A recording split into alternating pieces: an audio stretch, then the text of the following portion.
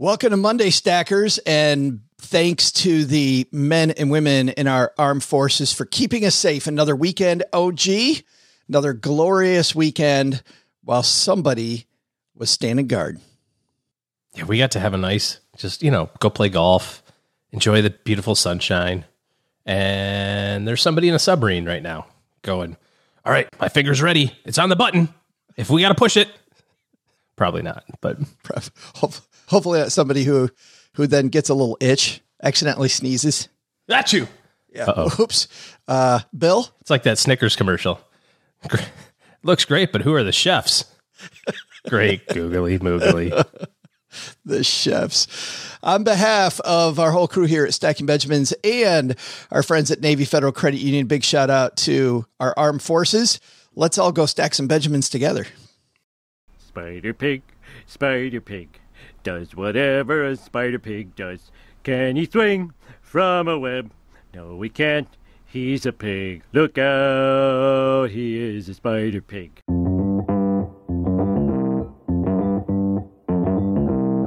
Live from Joe's mom's basement, it's the Stacking Benjamin Show.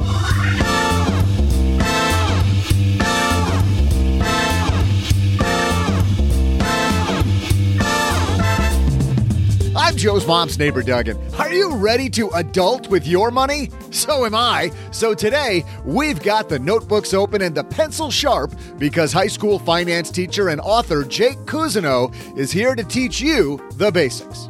Plus, we're talking annuities again on today's show because there are some new rules rolling out across the country for the people who sell them. Will it make annuities better? We have an opinion during our headline segment. Of course we do. Later, we'll toss out the Haven Lifeline to Andy, who got an inheritance, which put him over the income limits for the third stimulus check. Can he still get this money in the future? And finally, I'll make sure to save some time for my amazing trivia. And now, two guys who have been failing to adult for like 70 years, it's Joe and O-G.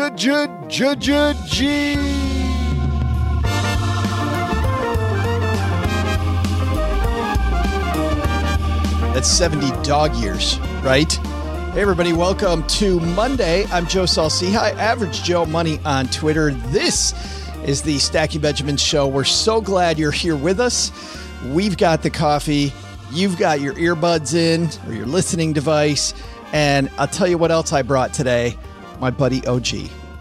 Fresh off the mend of the COVID vaccine. Well, welcome to the club, man. What took you so long? Oh, well, our age group was a little bit later. The senior citizens got to go first, you probably recall, which is why you got yours in January. It was that very nice, smooth, good work. It was married to a healthcare worker. That was my thing. I saw the video of you shoving down that old lady at the CVS. She's in a walker. You're like it's Black Friday at Walmart. Yeah, you're like, get out of my way, devil woman. They opened the door. People got trampled. Things happened. Feeling some regret, but hey, I got my shot.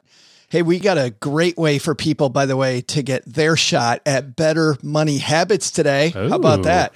Nice. If you're just beginning, we've got Jake Cousineau, who's a high school teacher, wrote this great book about adulting, which is just fantastic beginner level tips. So gather the kids around the radio, send to your friends that just got their first job, somebody who's 50 and acts like they just got their first job. It's going to be a fun show. But even before that, this episode is sponsored by State Farm. You a small business owner looking for insurance that fits your needs and budget? Well, look no further than State Farm. State Farm agents are not just insurance providers, they're also small business owners who live and work right here in your community. They understand the unique challenges of running and protecting a small business. When it comes to small business insurance, State Farm knows what it takes. Create a plan that fits your needs and your budget. State Farm agents are ready to help you choose personalized policies that truly understand your business. Insure your small business with a fellow small business owner. Talk to a State Farm agent today and get started on personalized small business insurance that fits your needs. Like a good neighbor, State Farm is there. Talk to your local agent today. This podcast is sponsored by Monarch Money. Are you saving to reach your financial goals? Reaching those goals isn't just about getting more money, but by managing what you have. And the best way to manage your money? Monarch Money. Monarch Money is a new kind of finance app that's intuitive, powerful, ad-free, and takes the headaches out of budgeting. Try it free when you go to monarchmoney.com/podcast. Monarch puts all your accounts, investments, transactions, and finances at your fingertips. With a complete view of your finances, you'll gain insights on your spending and find new ways to save. Plus, Monarch lets you customize your dashboard, collaborate with your partner, set custom budgets and goals, and track your progress toward them. See why Mint users are turning to Monarch Money and loving it, and why the Wall Street Journal named Monarch Money the best budgeting app overall. Get a 30-day free trial when you go to monarchmoney.com/podcast. That's MONARCH money.com/podcast for your free trial. monarchmoney.com/podcast. Jay Cousineau waiting in the wings to help us all start adulting. So let's get these headlines rolling. Hello, darlings. And now it's time for your favorite part of the show, our Stacking Benjamin's headlines. Lots of great headlines this morning, OG. One that we won't go over, but one that we should note is that Robinhood, when you used to place a trade, would have confetti. Nice. And there were so many people that said that that was bad. They just got rid of the confetti. So not worth the whole headline, but the confetti is gone. Don't get me wrong. It's great that you bought a stock, but this gamification and things that make it feel like a casino and that you're betting sends the wrong message. So it was good to see Robinhood stop that. Our first headline, though, is actually coming from Investment News. This is written by Emil Halez over at Investment News. States picking up the annuity best interest standard. Have you heard of the annuity best interest standard? Have not. Numerous states have been incorporating a model regulation for annuity sales, Emil writes, that's designed to mirror the SEC's regulation best interest. To date, 8 states have passed rules based on the National Association of Insurance Commissioners model, and at least as many are considering such measures. The NAIC issued its proposed rule more than a year ago, and its incorporation by individual states has likely been slowed by the pandemic. The Securities and Exchange Commission's rule, passed in mid-2019, does not apply to annuities, which are insurance products covered by state regulations. Recently, Idaho, North Dakota passed rules matching the standard, adding to other states, which are Arkansas, Arizona, Delaware, Iowa, Michigan, and Rhode Island. Those considering similar regulations include Alabama, Kentucky, Maine, Montana, Nebraska, Nevada, Texas, and Virginia. The new regulation, here's what it does. Slightly changes non-fiduciary sales of annuities, requiring brokers to put a consumer's interest ahead of their own at the time they recommend the products. To satisfy that, they have to check off a list of 4 obligations around care, disclosure, conflict of interest, and documentation. Close to the same requirements that Reg BI has. Industry groups applaud it, but of course, consumer advocates say that this is window dressing. The model rule, quote, is a bad joke with consumers as its victim and is effectively the same old weak suitability standard. Barbara Roper, Director of Investor Protection for the Consumer Federation of America, wrote in an email. It claims to address conflicts of interest, but then exempts the most significant conflicts, cash and non-cash compensation, from the definition of material conflicts of interest. I went to an annuity meeting, an annuity industry meeting at MIT. It feels like yesterday. I think it was. I remember this. It was years ago. It was a year and a half or 2 years ago. Yeah. 4 years ago. I'm thinking maybe 2, but the frustrating thing is there were consumer groups there and there were industry groups there. And the one area consumers continually said was the problem was that you're paying these salespeople a boatload of money up front, OG, and that creates this cash train that makes people find ways to do the wrong thing. Yeah. You just have to follow the money. To kind of put it in perspective, if you were to put, let's say $500,000 into a normal run-of-the-mill investment advisory type relationship account, your fees would look like somewhere in the neighborhood of about $400 a month, give or take, right? If you're to take that same $500,000 and put it in an annuity, your commission that you would pay would be somewhere in the neighborhood of $30,000. So if I'm a tolerably decent salesperson, right, it doesn't take me that long to figure that math out. And how many times do I got to like throw stuff against the wall when I know sometime when it sticks, I get 30 grand plus or minus. This would eliminate all the conflicts and all of the chicanery associated with annuities if you just got rid of the upfront commission, because then it would be based on the merits of the product, because in fact it would be a true comparison to, do I need the benefits that the annuity provides? Lifetime income, tax deferral if it's in a regular investment account versus an IRA, the diversification options, all that sort of stuff. Is that going to be better for me than a basket of ETFs or mutual funds?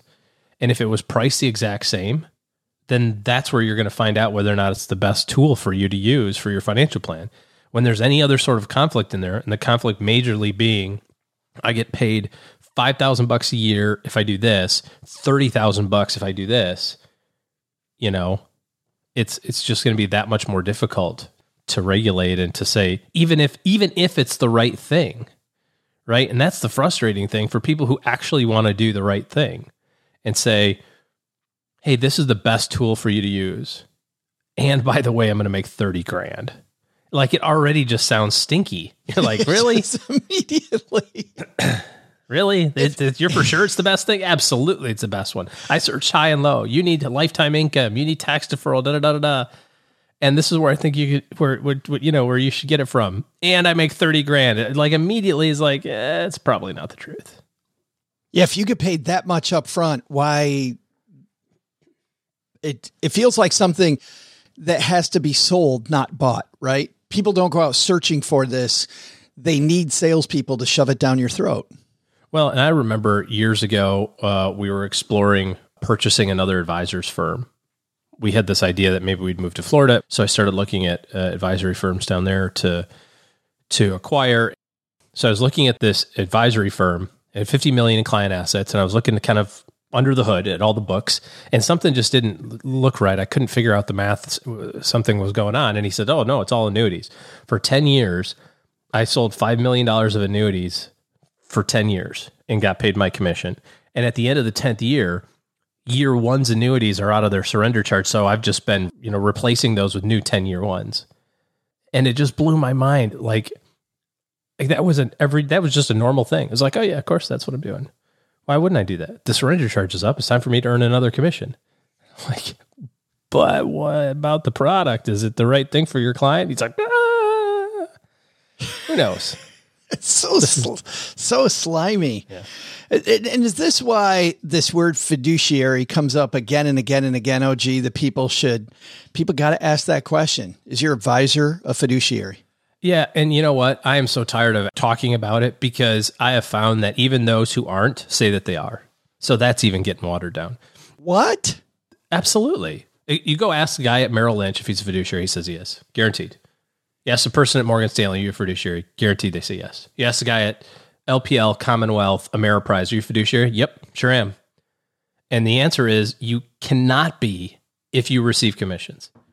Just based on how the law is written, you cannot be a fiduciary if, by the definition of the SEC, you cannot be if you earn commissions. Now that doesn't mean, and I just, before I get all the hate mail from people at Ameriprise or Merrill or whatever, like, I do what's best for my clients. You can still do what's best for your clients. And I think that there's a lot of advisors, in fact, probably the vast majority of them, right? The vast majority of professional advisors do what's right for their clients, regardless of how they're compensated. But when you have this moniker of like, well, I should just ask if they're a fiduciary, and then most of them get it wrong anyway, it's watered down. It's so disheartening because you think we want to. And what's the penalty for being wrong? What happens? Nothing. Nothing happens. I mean, I can walk into a hospital and say I'm a heart surgeon, and they do what? They look up my background and you call my references and go, who? They'd say, no, you're not. You go, my bad. Yeah. My bad. Yeah. Yeah. You get in really big trouble if you start operating on people. Yeah. The frustrating thing here is that this comes up over and over and over for about annuities, especially. There's a bunch of people listening, OG, that don't even know what annuities are. Why the heck are annuities so frowned upon by so many people when you explain the product sounds like something that we'd all want, right? An annuity provides lifetime income. When you annuitize the annuity, you turn it into something that looks like a pension. I mean, how great would it be to have a guaranteed paycheck? Now, the bad news is you pay for that. Like if you do the math and you're a somewhat savvy investor, you can probably beat it. You could probably beat that stream of income. However, it takes that completely off the table. All of a sudden, I'm just getting a check. I don't have to worry about it. Like freedom from worry has a price, and that's what the annuity company charges you. Sounds like something great. Why does this continually come up in this single market? Well, it's because it's complicated. It's a complicated investment product. It's a complicated compensation structure.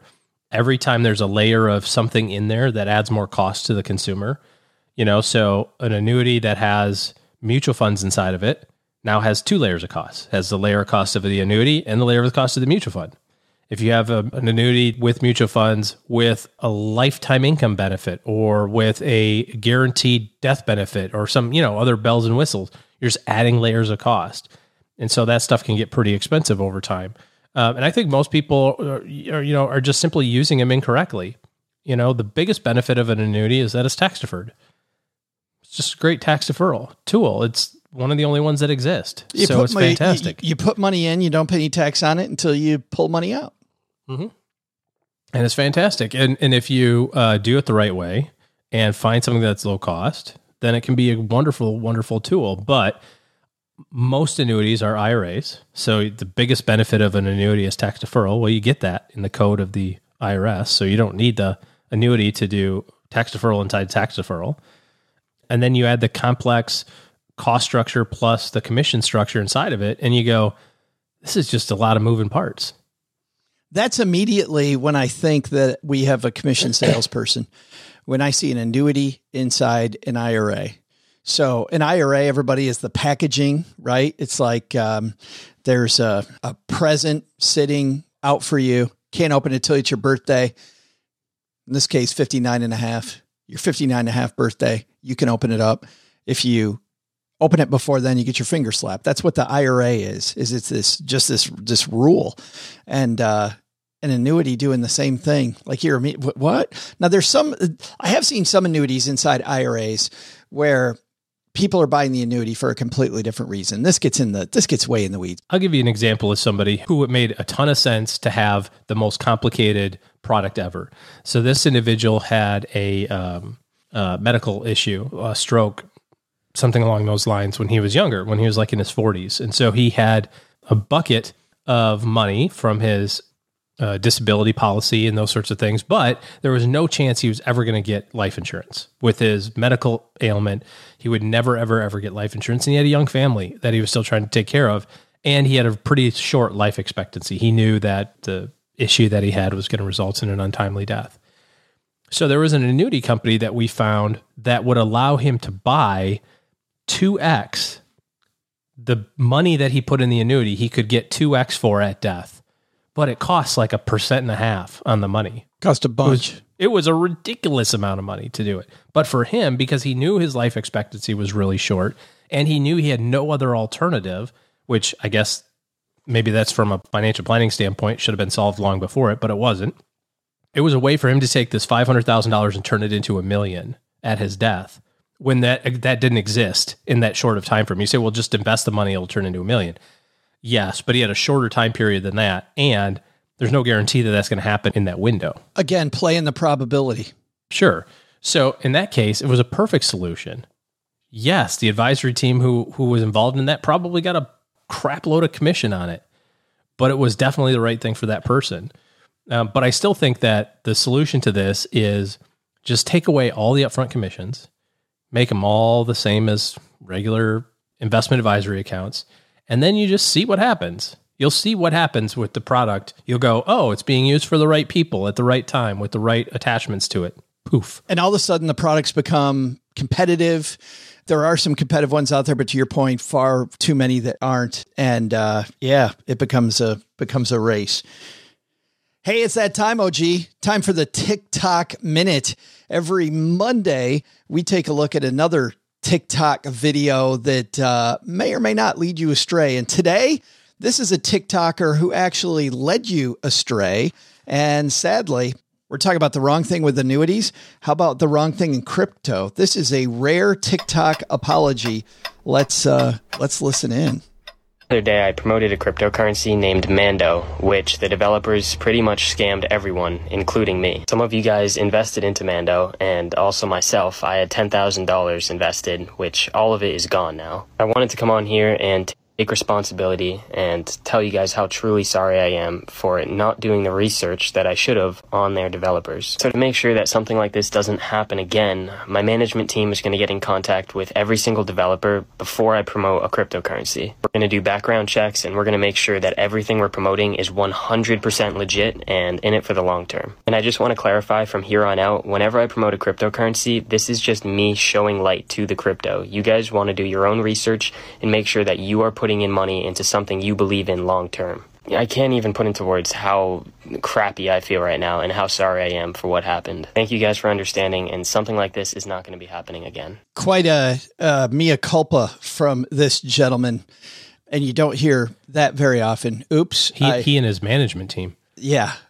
Even without that, who would have thought, OG, that a Star Wars Mandalorian themed cryptocurrency might be a scam? Is that Mando. What it was? Yeah, it's Mando crypto. Which is a great time for us to talk about our new cryptocurrency. Crapo. The Jog.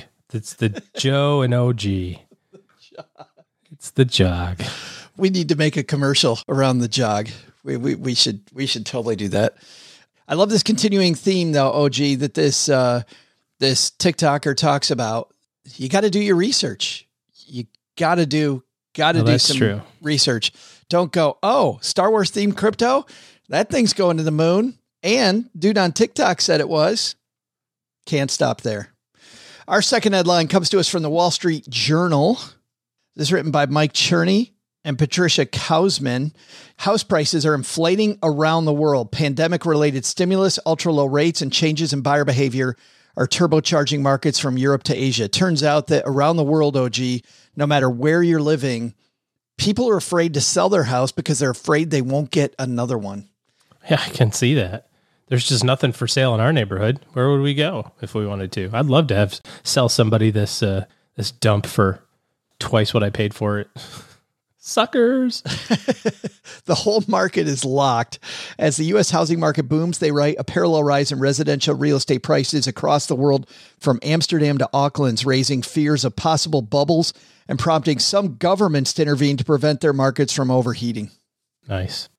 We say this all the time with individual stocks, that we read these stories about the market being overheated. And in the stock market, it seems like every day there's somebody again and again and again saying it's overheated.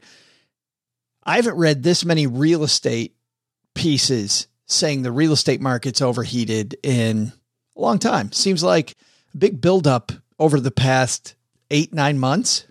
I think it all depends, just like anything, where you are, right? I mean, probably not a hot real estate market in Manhattan right now. In fact, I know it's not. You can get great apartments for lower than you could a year ago.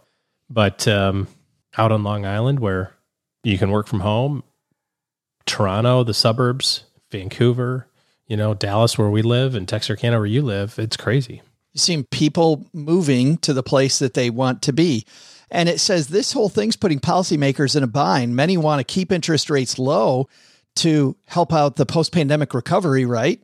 So keep interest rates as low as possible, keep people spending money, but they're also worrying about people taking on too much debt to buy houses when prices could stagnate or fall later. So if you're buying a house that you're going to live in, let's not talk even about investment houses. I think that you got to still really be careful that you're taking on too big a mortgage for that house of your dreams right now. Well, and the rules still are there for a reason. Just because you can qualify for a mortgage with 35 or 40% of your income going to the house payment doesn't mean you should. If you can keep it to about 25%, and, we've talked about this before, but I like the 15-year. You're a fan of the 30 for the flexibility. But if you can make it work on 25% of your income and the market stagnates or it falls, you're not going to be in a position where you're terribly upside down. This also goes to your down payment amount. If you're doing a down payment with the FHA minimum 3% down and maxing out your debt to income ratio to be able to get the house that you think that you need, that may backfire. And I know there's places based on just discussions we've even had in our basement Facebook group where people are bidding, hey, I won't even do an inspection.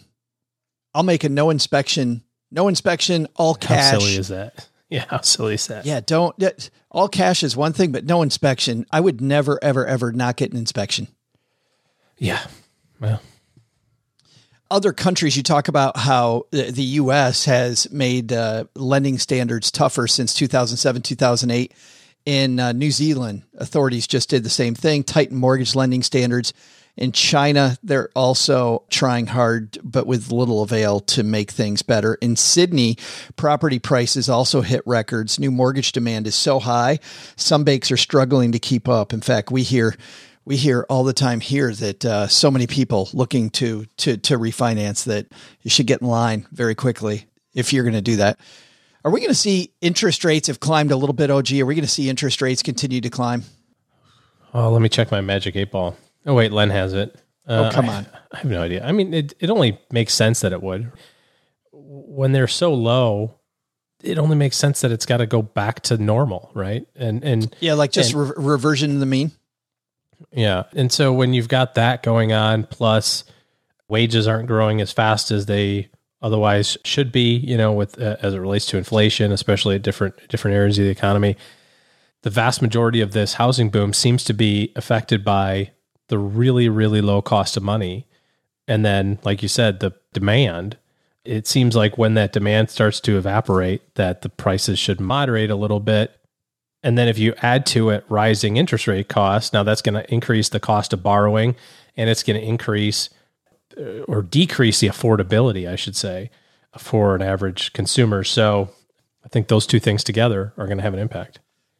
Yeah, I'm with you. I think without, to your point, taking out a crystal ball, that interest rates have nowhere to go but up. But I don't think it's going to happen overnight, but I still wouldn't wait. I wouldn't sit on this. If you know you got to refinance, I get in line now because who knows how long it's going to take. Hey, just a second, OG and I are going to have our takeaways from today's headlines. Lots of big headlines. But first, this episode is sponsored by State Farm. You a small business owner looking for insurance that fits your needs and budget? Well, look no further than State Farm. State Farm agents are not just insurance providers, they're also small business owners who live and work right here in your community. They understand the unique challenges of running and protecting a small business.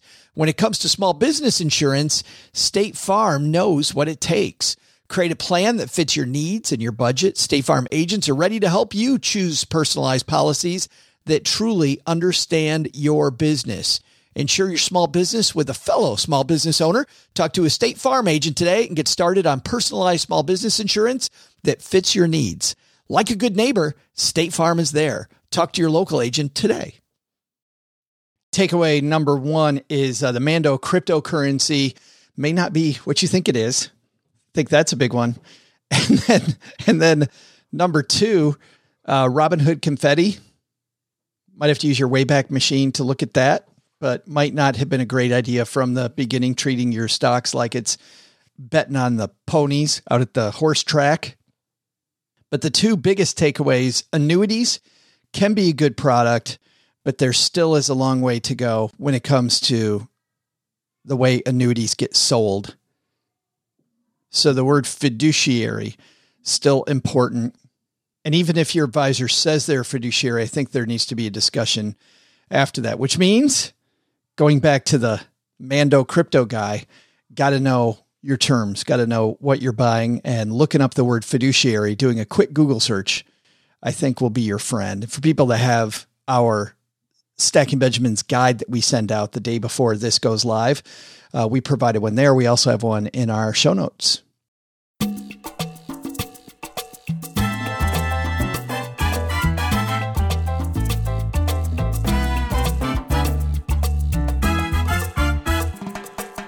Oh, I love this guest we have on today. Jay Cousineau is a guy, and I'm sure you're going to hear it here, OG, who really cares about teaching young people about money.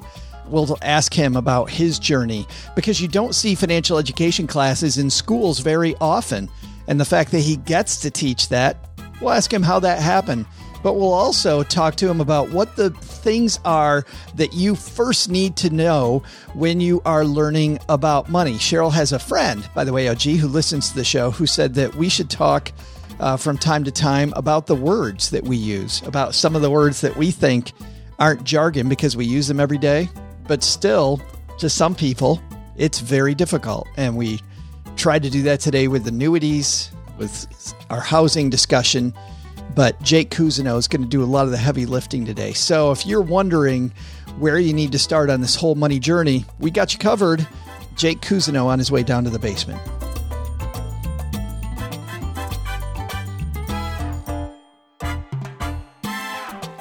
And walking down the stairs to the basement, it's our new friend, Jake Cousineau. How are you, man?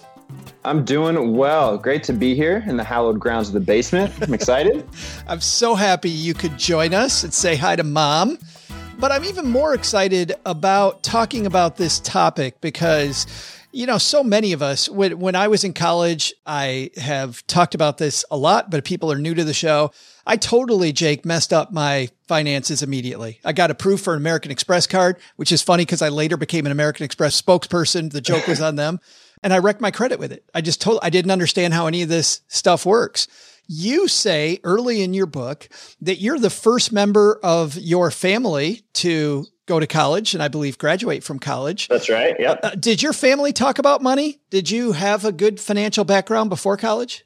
No, not even a little.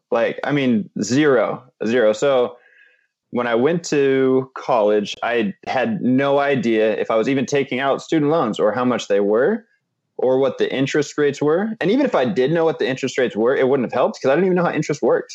So I can't stress that enough. When I was 17 years old, shipped off to college, I knew absolutely nothing.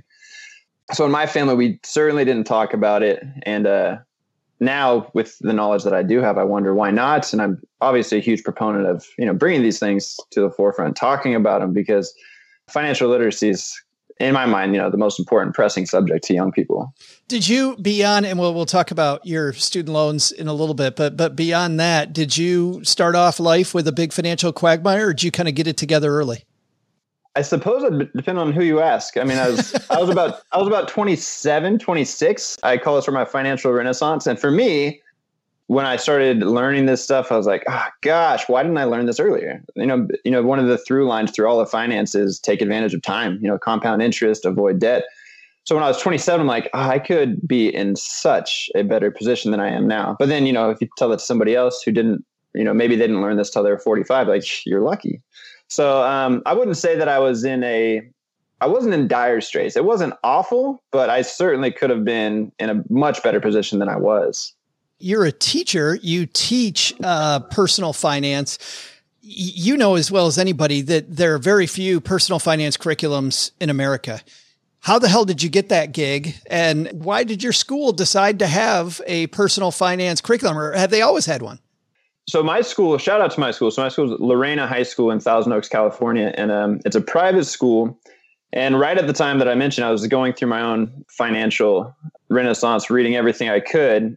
Again, I was like, why didn't I learn this in high school? Why didn't I learn this in high school?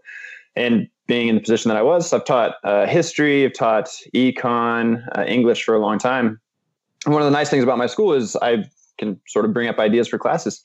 So I brought it to my administration. I said, we need to have this class. I'll come up with a curriculum. And they cleared it. And then but then there was sort of what have I gotten myself into? Because I didn't really know exactly how I was going to walk this road. But now I'm so glad that I did, because instantly, within the first couple of months, it was very clear that the students were very much into it, which was surprising.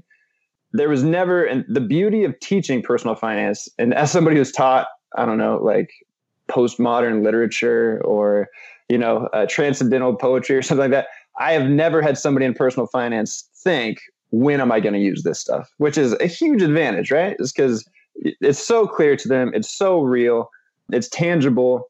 So I started having this success, and the program has sort of grown and grown. And it's also, I get so many emails and just like fist bumps from parents. Like, oh, cool. Dude, like, thank you so much. This is huge. It's been a success, but I've sort of been fortunate that my school has been so supportive of the class, and it's expanding it. And yeah, it's been great. You're talking about the financial birds and bees, so they don't have to. Exactly. But then again, and I'm joking, parents, it's obviously better if it's supplemented at home, or that the class is the supplement to what you're talking about at home, obviously. Sure. When I've spoken at schools, and then I'm going to get into how you're teaching us in How to Adult. But when I've spoken in schools, almost every question that I've gotten, Jake, in schools is a question from a high schooler on how do I really screw myself as quickly as possible? And they don't phrase it that way. They phrase it, how do I get a truck loan? How do I afford my first house the second I'm out, right? How do I get a mortgage? It's always, how do I get a credit card? What's my credit score? It seems like we're obsessed at least when I've spoken at high schools, kids are really obsessed with credit, right? Yeah. How do I get credit? Is that still true today? Because it's been a while. Yeah. I mean, when they come in, they just have no idea. I don't think most of, let's say adults in the U.S., I don't think they understand what a clean slate they're coming from. They just have no idea how these things work. So I really stressed early on interest. Just how does interest work? And when you borrow money, you're going to pay back more than you borrowed. But yeah, when they come in, they're definitely, how do I get the biggest house possible? How do I get the nicest car? But very quickly, I mean, within, I want to say the first quarter of school, they're already sort of snap back into shape. And I think that's because you have to, as a personal finance teacher, you walk this very precarious line between highlighting the virtues of financial discipline, conservative investing, and, just being sort of financially savvy. You have to balance that with just the horror of like mismanaging your funds and like showing, real life, like this is the trouble you can get into if you're not doing these things. And if you get buried in debt or interest rates that are sky high, these are very real scenarios that you're sort of knocking on the door of. Yeah. So I do get those questions very early on, but by the end of the course, that ship has sailed. They're like, all right, I want a used Prius or something at this point. When it comes to teaching in the book, you start off with interest. I'm assuming now, based on that answer, that's why you start with interest, is because people don't really understand it. But you share your personal mess ups throughout the book, and interest is something you messed up early on with your student loans. You had a fantastic strategy of paying off your student loans. Yeah, it was foolproof, man. Yeah, that went wrong. Tell us about that. Yeah, so in each chapter, and just the general tone and the posture I wanted to adopt is, I think there's too much literature out there that it's really from this like financial expert guru, a certified financial planner. And it sort of creates this distance between, all right, this person, this speaker, whoever's teaching me this is something I can never achieve. And really, I wanted to sort of point out that financial literacy is not that difficult. If you think anybody can do this, and I really wanted to approach it with some humility. So in each chapter, I sort of have it's called a personal connection. And very often they're just my own missteps, really to hopefully help young people not feel bad, because usually when people feel bad about their finances, they'll hide it. They won't discuss it. I don't think that's just young people. Oh no, I think it gets compounded with age. The older you get, the less you want to talk about it. Yeah. So I really, especially anybody reading this book, is like, hey, address it now. Like the best time to fix this will be to address it now. But yeah, so to your question, the personal connection for my interest, I had like $25,000 in student loans. So I basically just calculated, all right, I'll pay X amount per month. I'll do $200 per month. That'll be $2,400 a year. 10 years, that'll be $24,000. So just 10 years, basically, $200 a month. And then I made those first couple of payments. And I had paid, let's say, about $1,000. I have the specifics in the book, but let's say I paid $1,000. And ignorant me went to go check the balance, and it had gone down, like $300. Like, what is this? This is fraud. Like, I've given you $1,000, and the principal's only gone down $300. So since that was still kind of real to me, I was paying back my loan at that point, still, quite young. I remember that really poignant moment. And so I'm like, this needs to be sort of the opening chapter. This needs to be the first thing you understand, because whether interest is working for you or interest is working against you, and most people take it for granted, but the first day of class every year, I teach them that, and my students are up in arms. They're like, we need to do something about this. Like this can't be legal. Like, what is this interest? And so for most people, they might think, yeah, of course, how do you not understand how interest works? But young people, and again, these are the people signing $30, $40, $50,000 in student loans. So they need to be, we need to make it abundantly clear just how interest works. But to your point, it's not just a negative, Jake. You say it's either a negative or a positive. You get to choose. Like, there is a huge positive side too. And I think a lot of young people don't understand that. Yeah, absolutely. So the one really nice thing about personal finance, again, so teaching it, my students very often want examples. They're like, all right, you talking about compound interest, like show me how it works. And when you have a compound interest calculator, or it could be a 401k calculator, whatever it is, I'll say, all right, you're 20 or you're 18 right now. Let's say if you start at 20, if you do $300 per month, until you're 65, I'll show them how much money they've put in, but then you put it into the calculator. So, they're like, oh, I've only put in $200,000. That's not bad. I'm like, how much do you think you'll actually have with interest? And I show them, it's up to $1 million, and it blows their mind just as much as infuriated as they are about the interest when you're the borrower, when they see that interest compounding, like, what? Like, that's how you can become a millionaire? Like $200, $300 a month? I'm like, yeah, if you start young enough. Like, the longer you wait, though, that it's going to have to be $600 a month, $800 a month. But if you start now, so that sort of blows their mind. Like, I didn't realize, that's how you can become a millionaire. Like, yeah, it doesn't take, you don't have to have a $500,000 salary to do it. I still think that's fun. Even today when I'm trying to get motivated at my age, and then I go, use the rule of 72 or a calculator, and I start looking at what my balances are going to be like. Or if Cheryl gets down, she's like, man, we're saving a bunch of money. No. Take a look at this. And all of a sudden you're like, wow, hey, life is good. Yeah, the amount of time I spend on different financial calculators just to either, just to sort of get myself fired up of, okay, where I'm actually at now, here's my trajectory. What if I bumped it up a little bit? Yeah, I mean, that's very tangible because that's real life. That's your finances. So it certainly works. Speaking of real life, you go from the concept of interest, the good, the bad, the ugly, into basic banking next. Mm-hmm. Why do you have banking as your number 2 topic? I have basic banking as chapter 2, mainly because I sort of wanted to, so the one sort of following up into this, we eventually get into budgeting. But I think a lot of students, and especially maybe students who don't come from, let's say, as affluent families, they might not have a bank account already, or they might just not have any experience with banking in general. So, before you can even get into really budgeting, you really need to find a way to organize your finances, keep track of your finances. And there's no better way to do that than with basic banking. And even then, there's very foundational things of which banks are you going to choose? All right, I've heard of Bank of America. I've had students say, like, Mr. Coos, I know Capital One is a big bank. I've never seen one. That's crazy to me. I'm like, okay, well, let me explain why, like what an online bank is. They're like, oh, what is Ventura County Firefighters Credit Union? So you have a bunch of choices to start. And again, I think so much of financial literacy, so much of finance when you're young is sort of being overwhelmed by which bank do I choose? If I make the wrong choice, this is going to ruin me. And so I sort of want to make it clear, it's not going to ruin you. There are differences. Here are the differences, but you need to get your foot in the door. Similarly, that's sort of a through line throughout the book. Like, all right, so you want to open up a 401k? Do you want to do Roth or traditional? People get overwhelmed. They're like, never mind. I'm just not going to do it at all because I don't even know what it means. It's like, no, just take the information now. And again, making one of those choices is better than none. So basic banking is like, you're going to need that step in order to, that foundation needs to be laid before you can sort of march further down this road. Importantly, too, you talk about how fees work. Absolutely. One of the big ones that the students are always surprised by is overdraft protection. And, how much money banks make off overdraft protection. Not only that it might cost you, $30 to $35 every time you use this so-called helpful service, but the way in which banks often organize transactions is not always chronologically. They might wait till the end of the day and put the order, the highest transaction to the lowest, which obviously when you order it that way is going to be much more likely that you're going to overdraft and you're going to need that protection. Those fees kick in.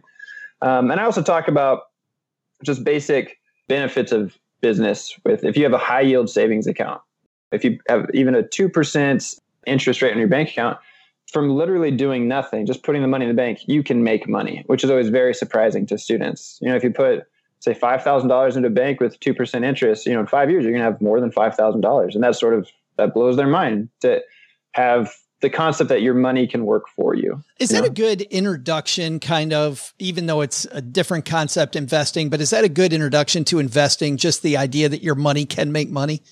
Absolutely. Absolutely.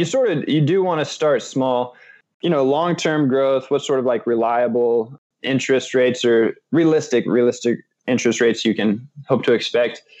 But yeah, basic banking, just demonstrating that, because you also have, if it's 2%, it's a consistent number that you can sort of expect. But yeah, starting small like that, they really need to understand that before you can show them the things that are going to get them really excited, let's say, because then they're just going to forget about everything else. Like, all right, I just want that. I don't care how it works. So you need to teach them how it works before they can actually start doing this stuff. Do they get excited when you get to the investing part? Yeah, I would say investing is probably the unit of my class they are most excited about. When people think of millionaires, especially young people, they don't understand that you could make 50 grand a year and be a millionaire, depending on your spending habits. And again, showing them sort of the performance of index funds, because they're already pretty excited when I show them what a 2% return can do. With a high interest savings account, like 2%, that's pretty good. Like, I made $1,000 over 6 years.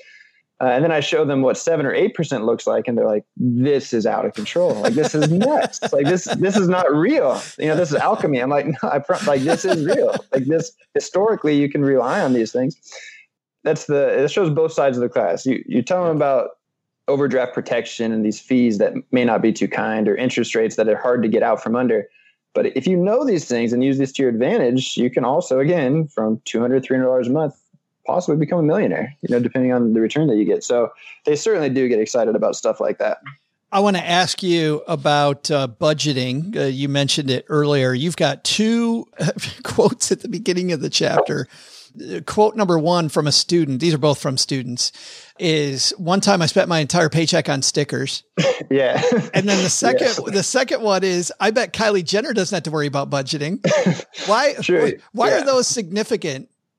Well, so one, I think that my students had so much feedback, and I'm very close with my students. So it's nice because I could bring in each chapter and be like, "Hey, what do you think of this? Like, is this funny?" They're like, "No," like not even close. Like, so lame. Or like, is this relatable? They're like, "No, it's still not funny, but like I can tolerate it." Jake's already getting his dad joke game. Oh yeah. Going. Yeah. I've got my varsity patch in that for sure. But so I can really workshop with them. Like, does this make sense to you? Does this not? But at the beginning of this year, I decided it'd be nice if each chapter opened with some quotes from students. Again, what I mentioned earlier, to kind of demonstrate where students are coming from, what kind of mindset they're in. And I would just, about each topic, be like, what's the first thing you think of when you think of budgeting? What's the first thing you think of? So I got quotes for each one of these, and some of them are quite silly. Like, once I spent my entire paycheck on stickers. Those are gold. Yeah, I bet Kylie Jenner doesn't have to budget. One, I think it makes it more relatable for younger people that, there's at least, like, one thing I like about your podcast, there's the jokes in between, there's sort of the asides in between the financial lessons. And if you're just going to throw financial lessons down somebody's throat, especially a 17-year-old to 25-year-old, get out of here. Like, that's not going to work. Well, and I could just imagine you in class saying, "Hey, guess what? You're not Kylie Jenner, so let's go." Absolutely. Oh, I talk a lot of trash to them. So it's the chapter introductions, I think, provide a nice balance to the book. It's not just so how do we bland. How do we teach beginners then how to budget? Where do you start? Beginning budgeting, I really sort of start with, all of my students have heard something. They'll initially say coupons. You got to cut coupons. You got to stop drinking Starbucks. And I'm like, those aren't bad ideas. But too often, because I think it's just like sort of a clickbait, stop drinking coffee and you'll save $5,000 a year. It's like, no, those are small victories. So I really start with the big three. I call, like, the three biggest mistakes you can make in budgeting: housing, transportation, and food. Like, people overspend on their housing costs. They buy the cars they can't afford. Like you said, those high schoolers, like, how do I get this new F-150? And they eat out too often. So those are sort of the three biggest killers to your budget. And really this goes into teaching, like, you need to be working off percentages of your take home pay. Like whatever your after taxes pay is. Too often students come in thinking these are just sort of cut and dry numbers. Like, is $800 too much for housing? Like, well, that depends. Like, it all depends on your take home pay. But starting with those three, I think, is the big message out of the gates for me, because if you happen to be doing well in those three, your budget will still probably be, it won't be completely out of control, let's say, or let's hope not. But generally when people get in trouble, it's because those three big expenses they've made mistakes along the way. At the end of that chapter, I provide two like sample budgets for two hypothetical twin sisters that make the same salary. One of the girls, the hypothetical Trinity, she's overspending in those three categories and her budget's just getting wrecked, and she's not saving, she's not paying down her debt. And the other one is doing fine. And the thing that students point out, like, this one has budgeted $800 per month for entertainment. And they're like, oh, that's a lot. I'm like, yeah, but that's okay. Like, that's what I'm trying to teach you. Like, because she's made sacrifices in transportation, housing, she's having fun. Like, so too many students come in thinking, if I want to have a fun life, like, or a financially stable life, I need to practice like austerity measures. I'm like, no, that's not the case when you're young. Like, if you start this young, it doesn't have to be that. Like, as long as you're making wise decisions in those, especially those big three categories, you can afford to have fun. You can't afford to make bad financial decisions your entire life. Yeah. Are you trying to say Paula's line that you can afford anything, just not everything? Yeah, exactly. It comes down to a problem of scarcity there. Well, that is good. I love that it's about choices and less about the app that you're going to use or which method, right? If you're going to use like a YNAB, every dollar is a home method or whatever it might be. Because while that's cool, I think it's better to teach choices at an early age. The book is How to Adult Personal Finance for the Real World. You talk about taxes, credit cards, insurance, investing, budgeting. Just a fantastic guide for people just getting started. Jake, where can people get it? All right, they can get it on Amazon. Little, small business. Never heard of it. Yeah.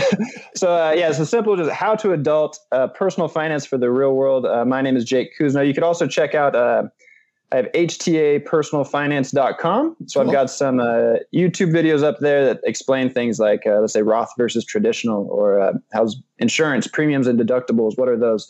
Progressive tax system, stuff like that. So for more audio-visual video learners, there's also that avenue. Awesome. And you know what? We'll link to all of those spots Jake talked about on our show notes page at stackingbenjamins.com. Jake, man, thanks for spending a few minutes with us talking financial literacy. I really appreciate it. Absolutely. It was great to be here. Thank you for having me. Hey, Stackers, I'm your pal, Joe's mom's neighbor, Doug, and I'm glad that Jake is here to tell you all how to adult. But honestly, I think he left a few pretty key things off the list, like when you're older, you better go find yourself a good dermatologist so you can have him take a look at that weird spot on your back. You also got to take care of the knees. Like when you're 35, the check knee light shows up on your dashboard like a clock. And, if you don't baby your knees, good luck getting out of bed. I'm just getting started. Oral health, very, very important. Don't forget to go to the dentist. I mean, like when you're in your 20s, you're opening beer bottles with your teeth every morning. You don't realize that's going to come back and haunt you later on. So you got to get to the dentist, which gives me a great idea about today's trivia. How many adults out of 10 in the U.S. go to the dentist each year? I'll be back with your answer faster than you can floss those pearly whites. The ones you got left.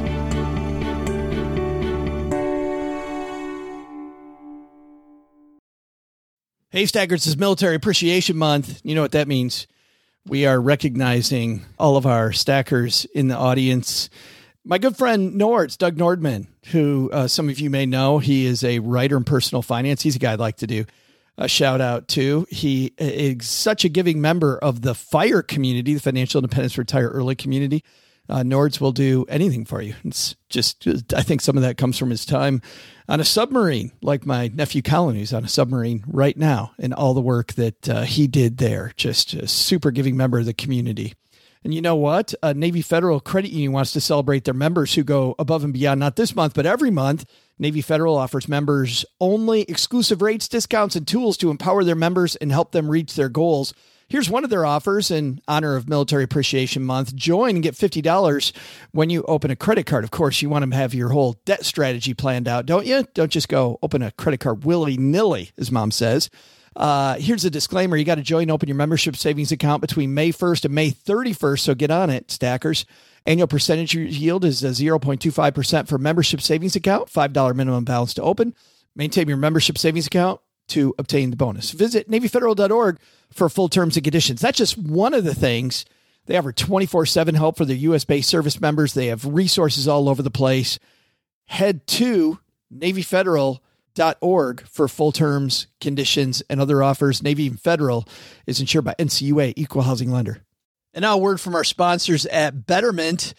Do you want your money to dream big? Do you want your money to be a total self-starter?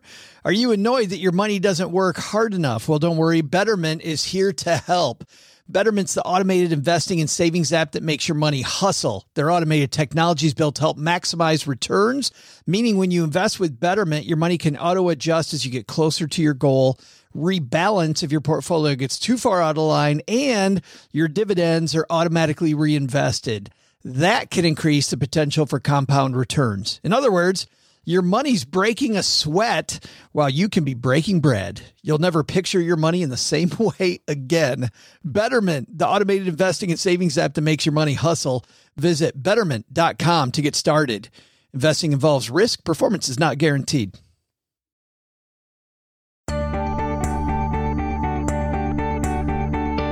Hey, stackers, it's your adulting pro, Joe's mom's neighbor, Doug, sharing some more adulting tips that Jake forgot. Like, when you're an adult, you say no to the extended warranty. They're a big old scam. Make as many friends as possible. You're going to need them as you get older, except don't be friends with Todd from the Sizzler. That guy is the worst. Am I right? And finally, remember, you don't have to budget if you marry Mackenzie Scott. Mackenzie, you didn't even give me a chance. Now that I've sufficiently rounded out Jake's adulting knowledge bombs, let's get back to today's trivia. The question for today is how many adults out of 10 in the U.S. go to the dentist each year? If you guessed 5 out of 10, you forgot the other guy because 6 out of 10 is correct. Turns out more adults want to go to the dentist, but dental insurance is not as common as health insurance is. But don't forget your teeth, people. Tooth health is often linked to heart health. And I've been told that we need that particular organ. That thing is kind of critical. So on that note, it's time for me to go be an adult in the backyard with the neighborhood kids. I heard they're building a tent city out of old sheets. God, I just love that. Isn't that the best? Right after the sofa cushion fort, the tents in the backyard. It's just awesome.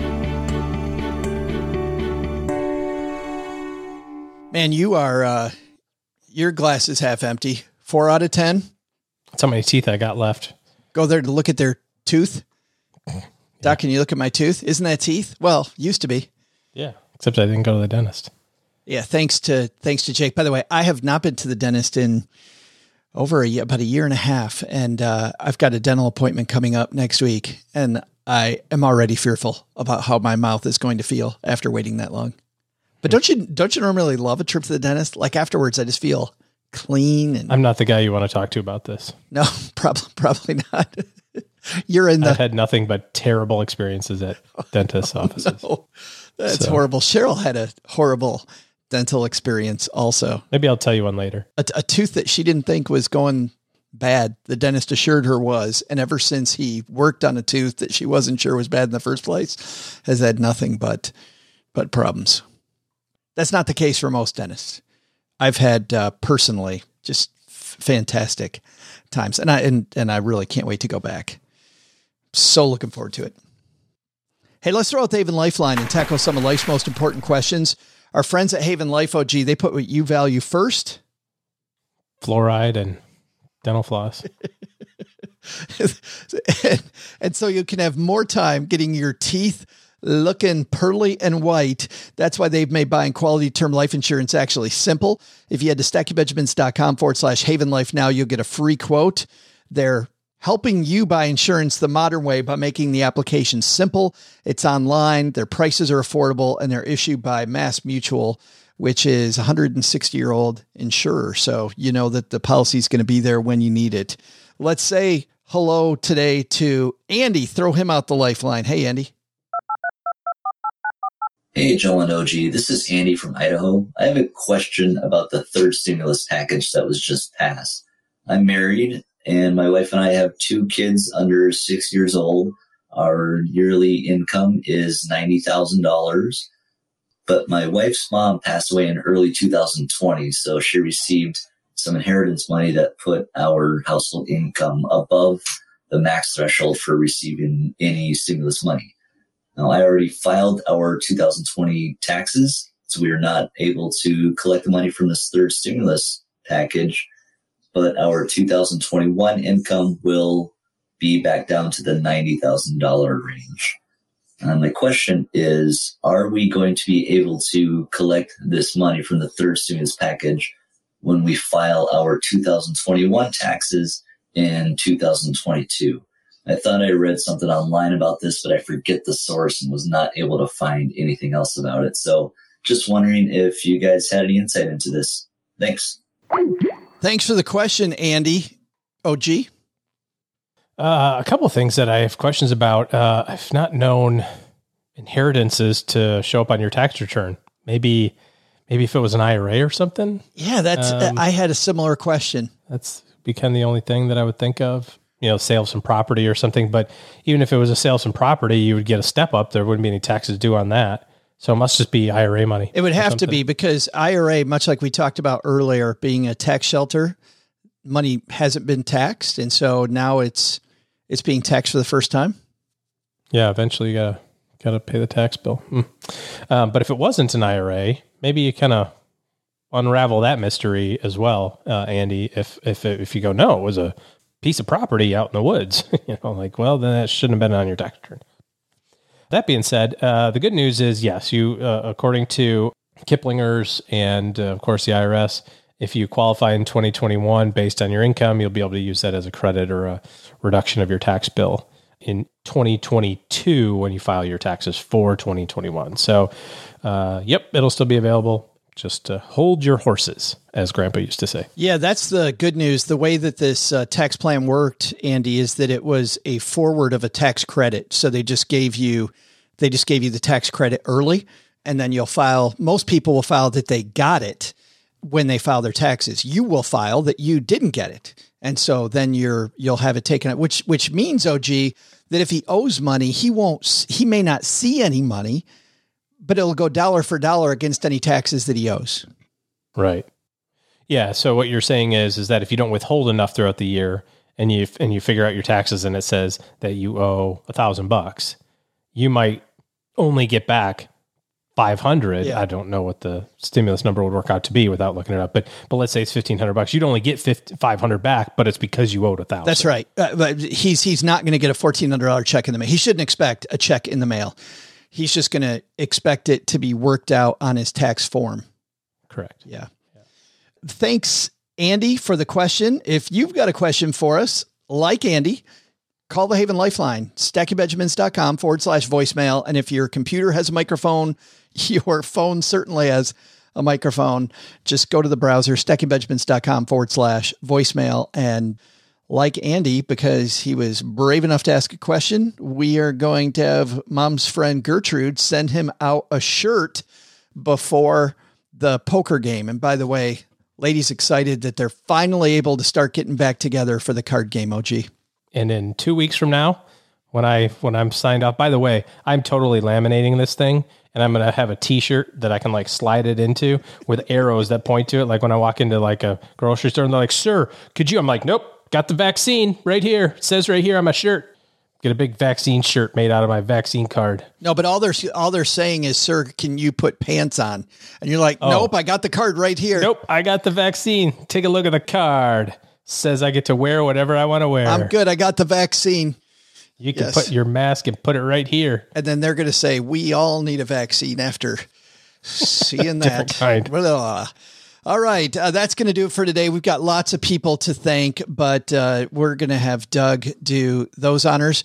You want to spend more time hanging out with us? We want to spend more time hanging out with you. So we go live periodically on our Instagram channel. We also hang out in our basement Facebook group. You can follow us on Twitter and say hi over there, have discussions with us. I'm asking lots of questions throughout the week on Twitter. So follow us, hang out with us in all those places. And hopefully this time next year, we're coming to a city near you as well. We're going to try to hit most of the United States next year, hanging out with the Stackers. Thanks to everybody who's left us a review of this podcast, but more importantly, thanks to everybody who's told a friend about us. And today, if you know somebody new to money, I think Jake Cousineau is a great gentleman to start with when it comes to learning the basics about money. Finally, if you and your family need better financial planning help in your corner, OG and his team are taking new clients. So head to stackingbenjamins.com/OG. And that's a link to their calendar so that you can interface with them and see how you can make better financial decisions in 2021 and beyond. That's going to do it for Monday. We're back here Wednesday. Doug, take it from here. What should we have learned today? So, what should we have learned today? First, take a lesson from our headline. Annuities? Not a horrible product, but still, make sure you know what's involved before you buy annuities or any financial product. Second, take a lesson from Jake Cousineau. Learn the basics early. It's not actually that hard, and those basics will pay long-term dividends. But the big lesson? There are lots of ways to adult, but the wrong way to do it is to start a podcast in your mom's basement. I mean, trust me, don't want to be a downer, but GOI and OJA, those guys really could have done a better job. To learn more about our guests and for more resources, you can head to our show notes page at stackingbenjamins.com. To learn more about how to adult and to help kids learn about money, check out Jake's new book, How to Adult: Personal Finance for the Real World. This show is created by Joe Saul-Sehy, produced by Richie Rutter-Reese, and engineered by the amazing Steve Stewart. Online, visit us on Twitter at SBenjaminsCast or on our Facebook page. I'm Joe's mom's neighbor, Doug, and I'm pretty much the guy in charge of everything around here. Trust me, this well-oiled machine didn't get like this all by itself. SB Podcasts may receive payment on the show from sponsors and guests in the form of books, giveaway items, discounts, or other remunerations. That's a big word. There's no way you take advice from these dorks, but like Joe's mom always says, don't take advice from people you don't know. This show is for entertainment purposes only, and before making any financial decisions, consult with a real financial advisor.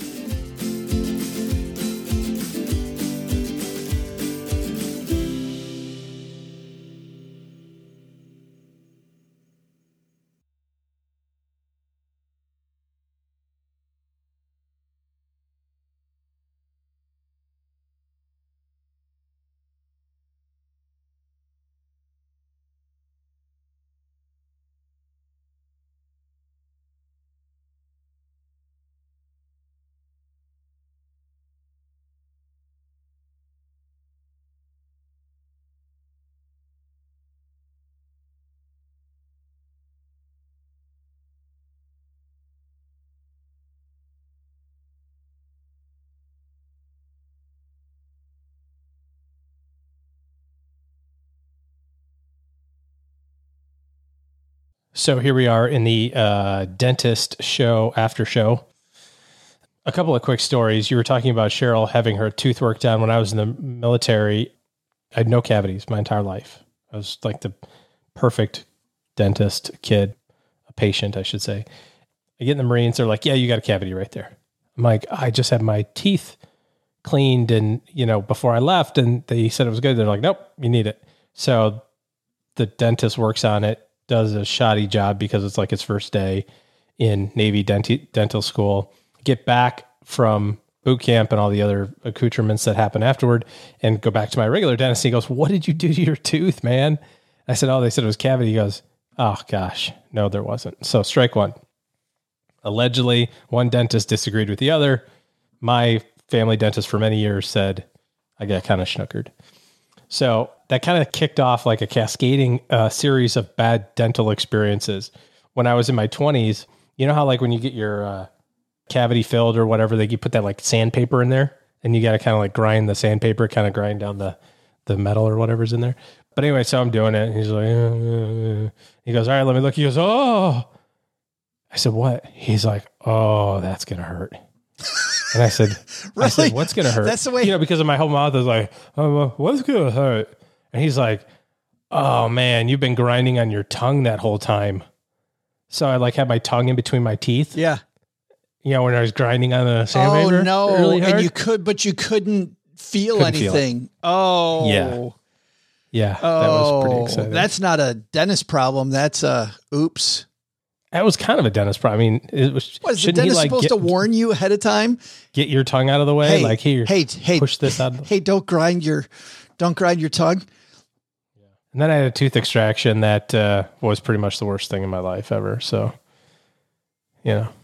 I've had good experiences. The only issue that I had was that my orthodontist had a Porsche 911, and I'll just tell orthodontists, if you're driving a cool 2-seater sports car, don't sit it right next to the front door where my parents are walking in with me to get my braces put on. Was the plate your kid's braces? URKDZBRCS. Mouth of gold. Maybe it says exactly. That. Chubb Brace Ching. Grills, GRILLZ. We'd love to hear your license plate from an orthodontist. That would be hear your ideas. Either send those to me or share them in our community. He was actually a great dentist. He was a fantastic dentist, but my mom would always get miffed. She's like, that's fine. And I remember I worked with a mortgage person once who made sure all the time that you saw his really expensive Rolex watch. Like it was almost, you could just tell he was moving his sleeve down a little and he'd go, hey, and he'd make sure he'd point to something.